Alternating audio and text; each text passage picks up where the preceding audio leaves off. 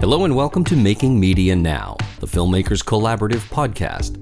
I'm your host, Michael Azevedo. On this episode, we talk to the director and star of an engaging film called Duty Free. Duty Free is a fascinating and very personal documentary about a man who sets out to take his 75-year-old mom on an epic quest to fulfill her bucket list. Director Jean-Pierre Regis' mother, Rebecca, was 75 years old when she was fired without cause from her lifelong job as a hotel housekeeper. That's when Sean decided to take her on a bucket list adventure to reclaim her life. As she struggles to find work, he documents a journey that uncovers the economic insecurity shaping not only her future, but that of an entire generation. Duty Free examines ageism, the care crisis, and economic insecurity in America. Here's the trailer. This is my mom, Rebecca. Hello. She raised me and my brother in a tiny apartment. To make ends meet, my mom spent 50 years as a hotel housekeeper, and she always assumed she'd have a job. Smile. When I went to college, she cashed out her savings to put me through school. Then all of a sudden, her story took a turn.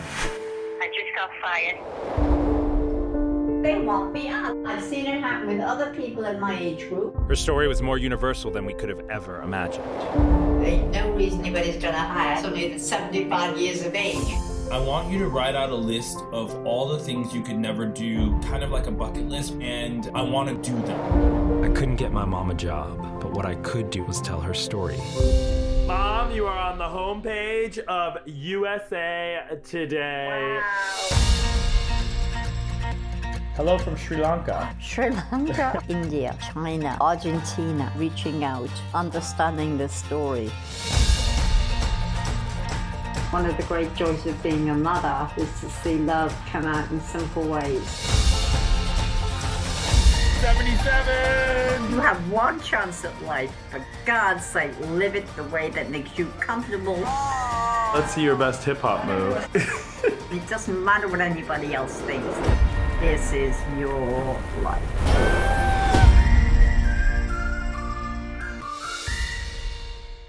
Duty Free will be shown on PBS's Independent Lens beginning on November 22nd. Check your local listings for exact time. Making Media Now is sponsored by Filmmakers Collaborative, a nonprofit organization dedicated to supporting media makers from across the creative spectrum. From providing fiscal sponsorship to presenting an array of informative and educational programs, Filmmakers Collaborative supports creatives at every step in their journey. To learn more, visit filmmakerscollab.org. And if you're enjoying this podcast, please subscribe, leave a review, and share it with friends. And now on to my conversation with the director and the star of Duty Free. Hello and welcome to Making Media Now to Jean-Pierre Regis and Rebecca. Nice to see you. It's a pleasure to be speaking with both of you today. Sean is the director of a fantastic documentary called Duty Free, and Rebecca is the star and the subject matter of that film. So, Sean, I'm going to turn to you first and ask you to kind of give us the quick and easy summation, the synopsis of your film. Sure. My elevator pitch is my mom was working at a hotel and has been in the housekeeping industry for her entire life. And she was fired at age 75 for really just being too old. And so we went on a bucket list journey to do everything she could never do while she was working. But she cashed out her 401k for me to go to college. So she needed a job desperately and found it really, really difficult to get back on her feet. Everything was on LinkedIn. You're emailing your resume. You're not handing it in now. So the culture totally shifted. So the film, which will be on PBS on November 22nd, is really about, my mom living her best life, a love between a mom and a son, but ask what we're going to do with a generation of older people who don't have enough money to get them through retirement age. That was fantastic. Super succinct and very comprehensive. You hit all of the nails on the head. We could probably wrap it up now. My PR team would be proud. No, we're not going to do that at all. And the film has been justifiably lauded in the press. There was a review from CBS News calling it a tender love poem from a son to a mother. And The Hollywood Reporter described it as warm, personal, and socially relevant. And it's actually really tough to make a film that sort of hits all of that because, you know, it's obviously a very personal film, but it is a super relevant story about somebody essentially being told, we have no use for you anymore. And, you know, someone who is, Rebecca, in your case, just bursting with spirit and life and energy. So I would like you to just kind of take us back, if you would.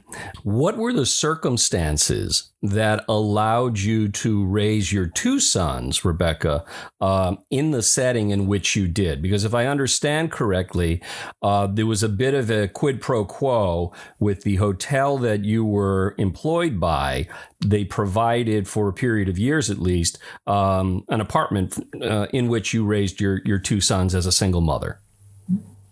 Well, when I first went to move into the apartment when he was probably not even a year old, I was paying full rent. I was working at a 1,000-room hotel. I had a good job, and I had 4 big hotels in the city, 4 years each. And the building in which I was living, which was a non-profit building, asked me would I help them put together a hotel. So I did. I came, I worked both jobs, one job, room by room, got staff, got everything, oversaw the renovation. We opened the hotel to glowing reviews. And then they asked me, would I take the job of director of housekeeping? I said, well, I can't because I can't afford to pay you $2,500 a month rent on the salary that you're offering. I wouldn't be able to do it. Don't worry. We'll offer you the salary and you can live rent free. Okay. So it worked out. It was the same money, essentially. Mm-hmm. I said, okay, and don't worry, Rebecca, it will be an investment for you. 10 years in, the final day.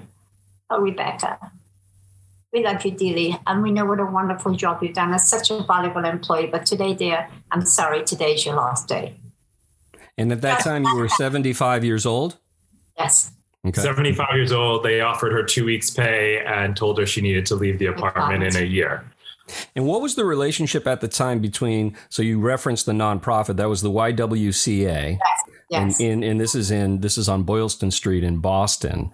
And what was the hotel? Was that nonprofit or was that a private company that was in partnership with the YWCA?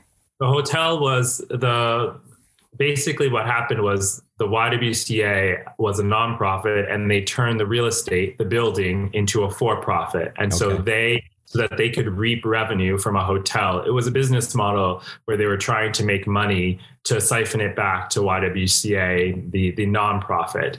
So they made the hotel and then hired a management company to run the hotel. And then when they fired my mom, the YWCA was full and well knew what was happening and sort of turned their head to the fact that they were getting rid of a woman who had lived in their building for 40 years, raised 2 children in their building, and worked and opened a hotel for them. Mm-hmm. So, Rebecca, as you were coming up to turning 75, did you have an idea in your mind about retiring at some point? I always thought that the day I left that building, I would be in my box. Okay. I mean, I can think, I can walk, I'm in great health. There's nothing, I walk, they registered 14 miles a day on my pedometer on my foot at work. Mm-hmm. I mean, up the stairs, down the stairs, whatever. I'm not, a lot of people, they get older and then do have ailments and things, but I was not one of those people. Right. I kept going. I was working 7 days a week, on call 24 hours a day. Right. I knew something was going wrong. I knew something was not right. They'd asked me for the handbook I put together and different systems that I had and they were not being invited to meetings and stuff. I had a woman's intuition, as it were, an employee intuition. Something wasn't right. I was totally unprepared. So you were in a position where you were actually not just performing your job, but you were actually managing a staff. Is that correct? I was director of operations. Director of operations. That's amazing. Sean, what was your knowledge of how vulnerable or precarious your mom's employment situation was? Not aware enough. I think, as a young person, you're sort of on your own track. I mean, I'll speak for myself. I was hustling in New York City, trying to make a career for myself, and obviously understood that, we came from not much, right? That we were, raised in a middle class household. There weren't, resources available. But, I thought, much like my mom did, that she would work until she died. And much like I think a lot of older people do. And so we never had the conversation about how much money she had in her bank account left. What is our plan for retirement? Like, we really never just talked about it. And, as we've put this film out, we realized that, we're not alone, right? A lot of families don't have this conversation. We're not really clued in with our parents' finances. And so when she was tired, and you see in the film that she had $600 left in her bank account, I was working from a place of fear, stress, and all of those things, which, we were able to handle it. But for so many other people, they're not in a position that we're in to A, make a film, and B, survive. Right. And compounding the fear and the stress, Rebecca, that you suddenly had to encounter is the fact that you have another son. So tell our listeners about the challenges that both you and he face. I do have another son. His name is Gabriel, and he is a chronic schizophrenic, currently off his meds, and it's very difficult. And he also lives in the building in an affordable house, and he pays his own rent quite, he moved out of my apartment into his own apartment in the building right through this system. And it's very expensive. He gets disability, but it costs $700 more a month than I'm getting for him just to basically have all his needs met. Right. Yeah. That point that you make, Sean, about it often being a subject that's not talked about. It sometimes feels like there's so many emotions at play when it comes to that topic, that both for the parents and for the children, there's some degree of fear. There's sometimes a degree of shame. A parent who has sacrificed and worked for decades and more, to put the best interests of their children first. Then they feel like, oh my gosh, I haven't been a world-class money manager. And all around you, it seems as if everybody else has. But when you start to peel away at that onion, you realize that there is, as your film points out, something like 25 million Americans who self-identify essentially as not being prepared for retirement as they approach that age. Right. There's, there are studies out there that say, some 40% of Americans don't have, $600 to, hold them over for a rainy day. And so everybody, so many folks are walking on a tightrope.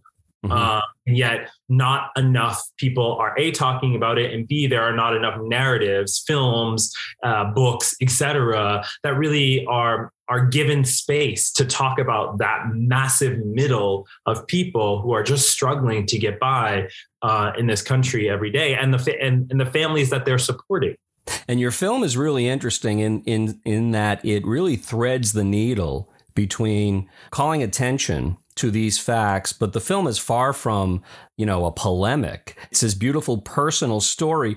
How, in your mind, and I do want to inform our listeners that, Sean works in the media. He has worked his way into numerous successful positions in the media, working with CNN and HLN, MTV, etc. How did you, as both a son and a filmmaker, decide to take the approach that you did take? Gosh, yeah, that's a good question. I think my initial reaction to making the film, when it wasn't really a film, it was to start recording my mom telling me what was happening at work, right? So it was a reaction to how I felt she was being mistreated on the job, or something was off. And then, as I kind of really dug deep in myself as a filmmaker and a storyteller to kind of really understand what this story was about. We were on a bucket list adventure. I wanted to pull my mom away from her job to show her what life looked like outside of a hotel, which is really all she knew in some ways. And I realized that the story is a family story. This was a story about love and about advocacy and about caring. It wasn't so much a film about, taking the Y or the organization, the management company to task for what happened. This was a film that allowed us to heal through a journey that not many people get to take. And I got to ask my mom every single question I could ever want to ask her in this life, and sort of just forging a more powerful connection with her through her lived experience and sort of new experiences. But it took a while to get there. Yeah, absolutely. Rebecca, tell me about what your first response was to Sean's idea.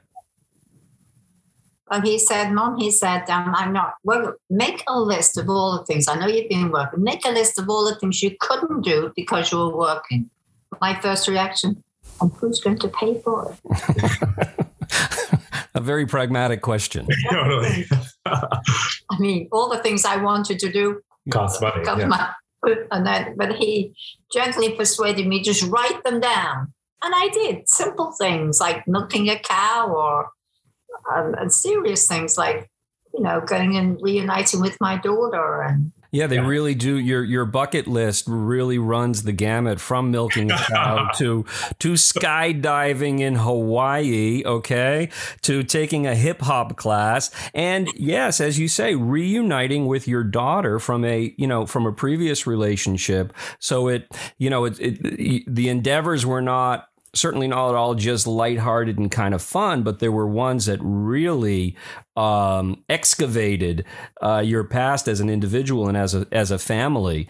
Which of those types of experiences were the most frightening, or the most challenging to actually go through with? One of the most memorable ones, of course, was visiting my sister's grave. But I would say the jumping out of an aeroplane, having seen his face as he exited prior to me, was not one I would repeat. And as I'm coming down with this, and I've told this story a million times, there's an aerialist who was on my back. Yep. I said, "Sir," me, a planner, "Sir, I know you're an aerialist, but I just want you to know I'm all for the straight down method." He said, "Rebecca," he said, "we didn't like anybody telling you how to do your job." I said, "No, sir." He said, "I don't like anybody telling me how to." Yeah. And as I'm going out the plane, he's up and down and round and he's doing all these jumps and everything. And all that's going through my mind is, "Warning, as you sign this paper, it may result in injury or even death. Sign here."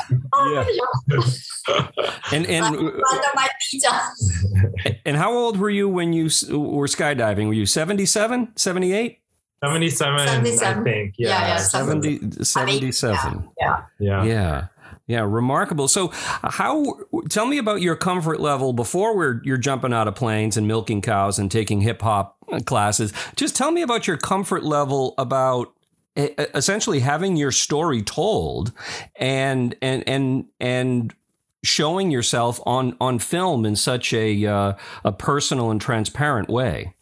Well, when he first started filming, I mean, he didn't have the camera crew, he didn't have the money. He's filming me, he's recording me on his cell phone. Right. Do you think any woman my age is going to go and stand in front of millions of other women with no makeup on, putting makeup on, talking about highlighting my... Yeah, there's one beautiful sequence where you're up at around dawn, and it might be the day you go skydiving.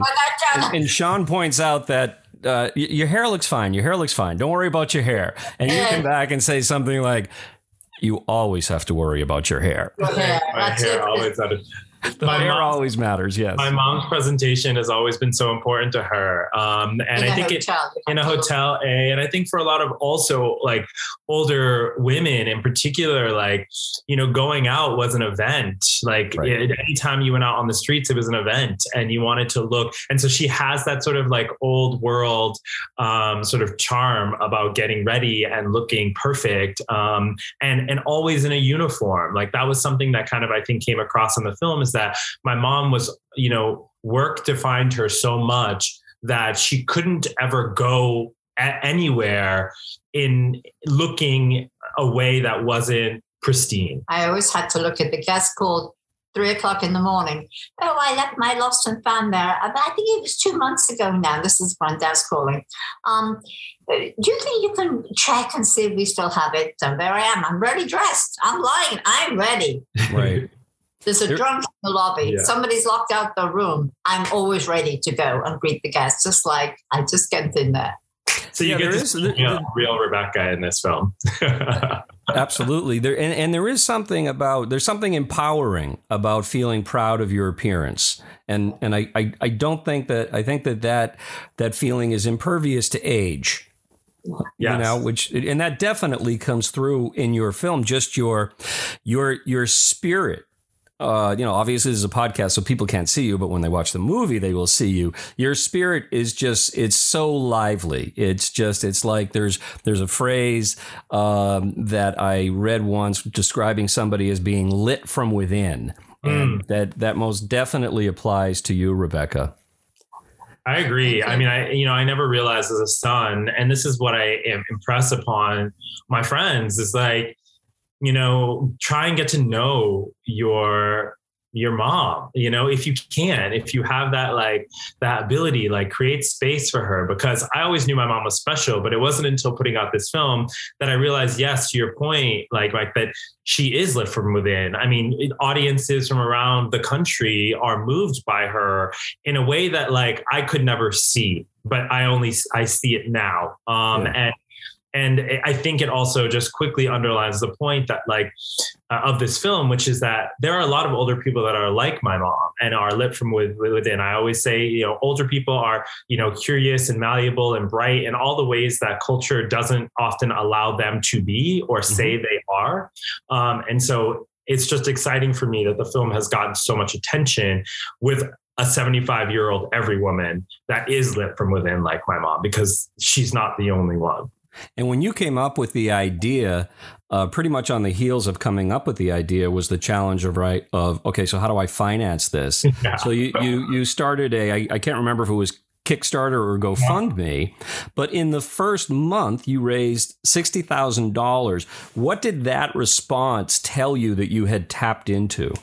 Wow. Well, yes, we raised $60,000 in a month, but also one of the clips from the film at the time to promote the Kickstarter went viral and was seen 38 million times on Facebook. And so that was for me an insight into this massive community of people globally who have experienced ageism, who feel like their stories aren't being told. They would send in stories to us about their own experiences, either on the job or off, or feeling discarded, et cetera, or about like wanting to have that relationship with their child. Or there was just a lot about this film that touched, you know, a human nerve.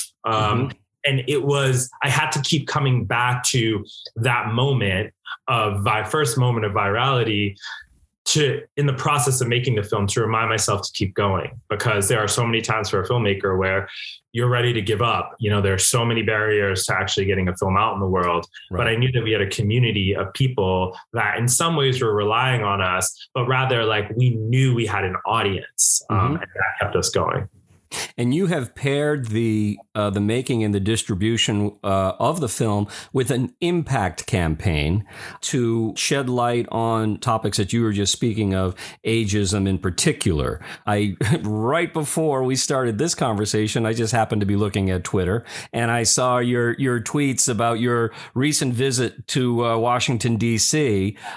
Bring us up to speed on what happened there and what that was all about. Yeah, well, my mom got called to DC to meet with Representative Sylvia Garcia, a congresswoman, the first Latinx congresswoman in the House, who is working to pass a bill called the Protect Older Job Applicants Bill. And what that does would strengthen the ADEA, which is the Discrimination Against Ageism Act, to make it work for job applicants as well, because the ADEA is really only protects people who are employed, not older people who are actually applying for the jobs. And in my mom's experience, and I would watch it and you see it in the film, it's like there were moments where, she would scroll down to date last graduated high school and it would end at 1979, which is like an implicit way to say like old people do not apply. Well, then the little X comes up, the little red light. You've missed a question. So I'm not worried. I'm going to get this job. I'm going to get this job because I've done all the things they're asking. And most of the hotels know how. You get to the end. Application incomplete. In that little red box. Date last finished high school. Hello. I went to college when I was 11. I finished college when in 1958, then went on to Lycée Royal in Brussels to get a bachelor's there. But because it was before 1979. It doesn't matter. Application incomplete. Yeah, well, that points out a system that really does put older people. And when I say older, I'm not talking. Right. I'm not talking about people in their 70s. I'm talking about even people in their 50s. Right. Yes. You spoke about, and the film shows you applying online to a lot of positions. And Sean, you mentioned that when we first started talking. And as I'm sure you know, there's artificial intelligence that's built into these job application programs that are automatically scanning exactly for that information. So there are employers who know I can't ask this person how old they are. That's but right.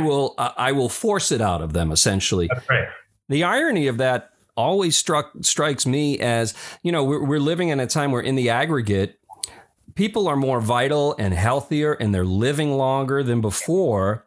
And somebody determined at some arbitrary number, okay, we're all set with you. Yeah.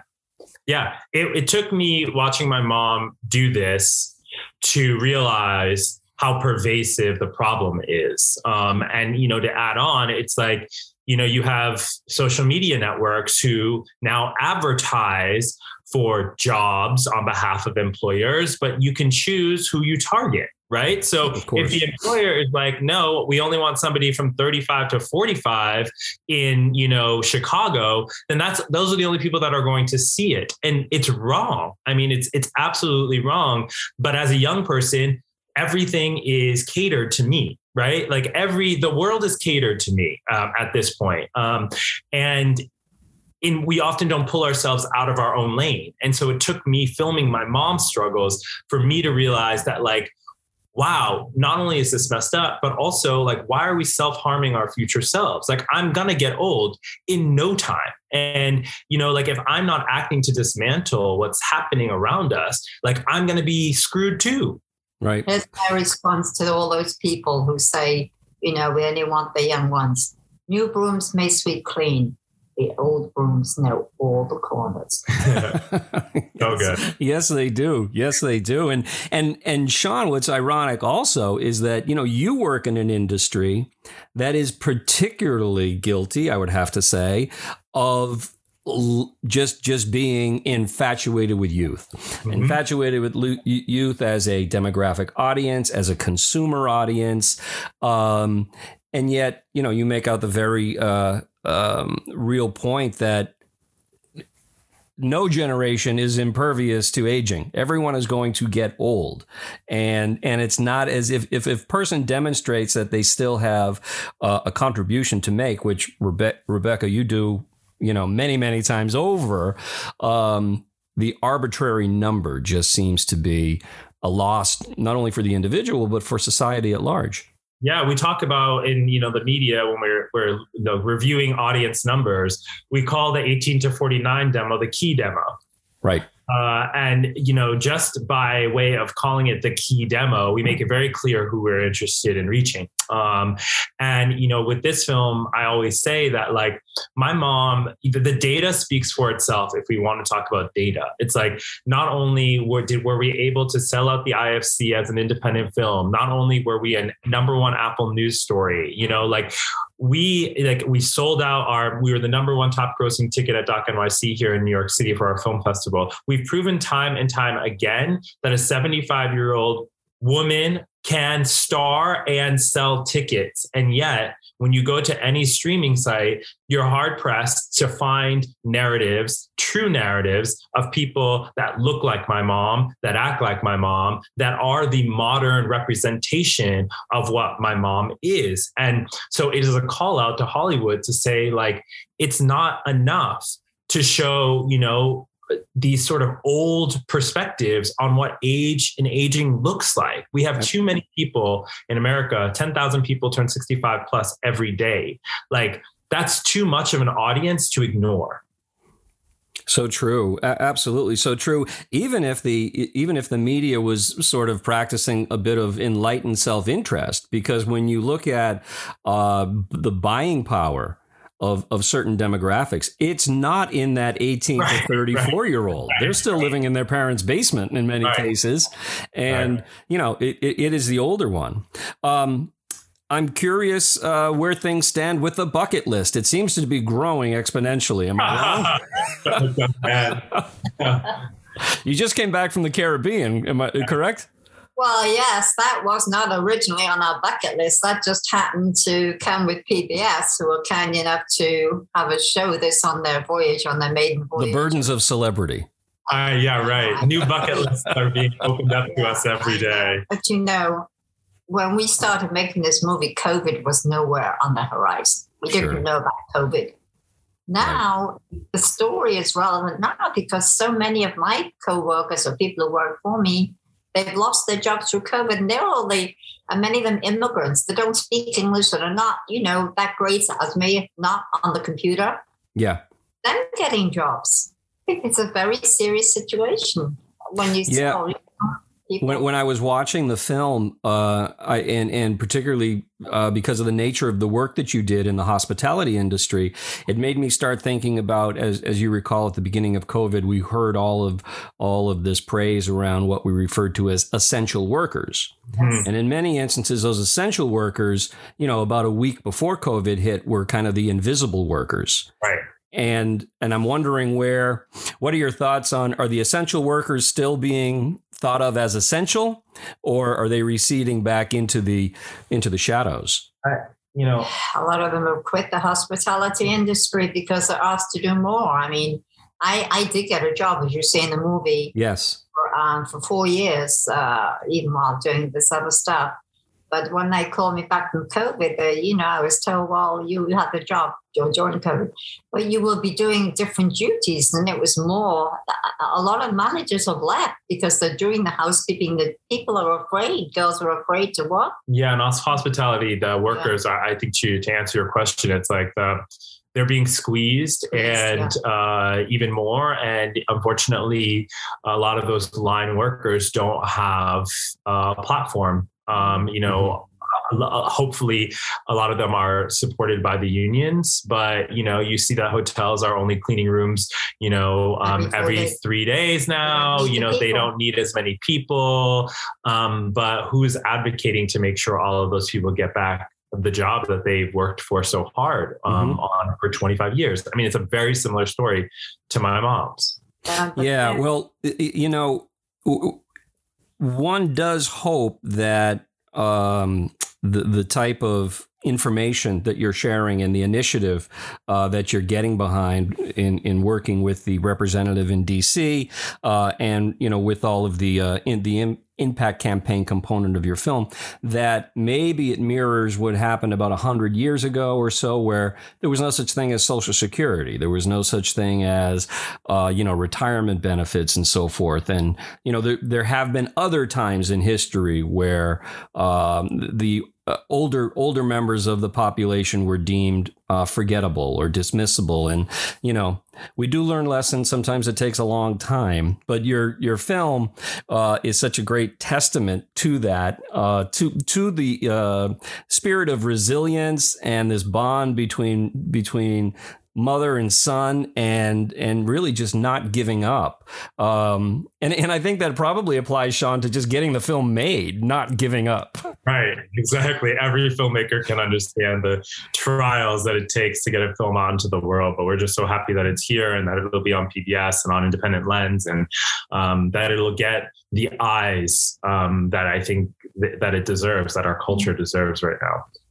I'm a lucky one. I got him. We want the whole country of hospitality workers who lose their jobs and that to have advocacy. And when they're trying to find another job, make it easy on the application process. Very well said. Well, I want to thank you both for your time. I want to thank you for this film. I will make sure that in the program notes for this particular podcast, we reiterate the date that it will be on PBS later in November. And we'll link to your website so that folks can see it around the country if that's still going to be an option to see it in theaters. Thank you so much. The film is called Duty Free, and I appreciate you joining me on Making Media Now. Thank you so much. Appreciate it, Michael. Appreciate it. Great day.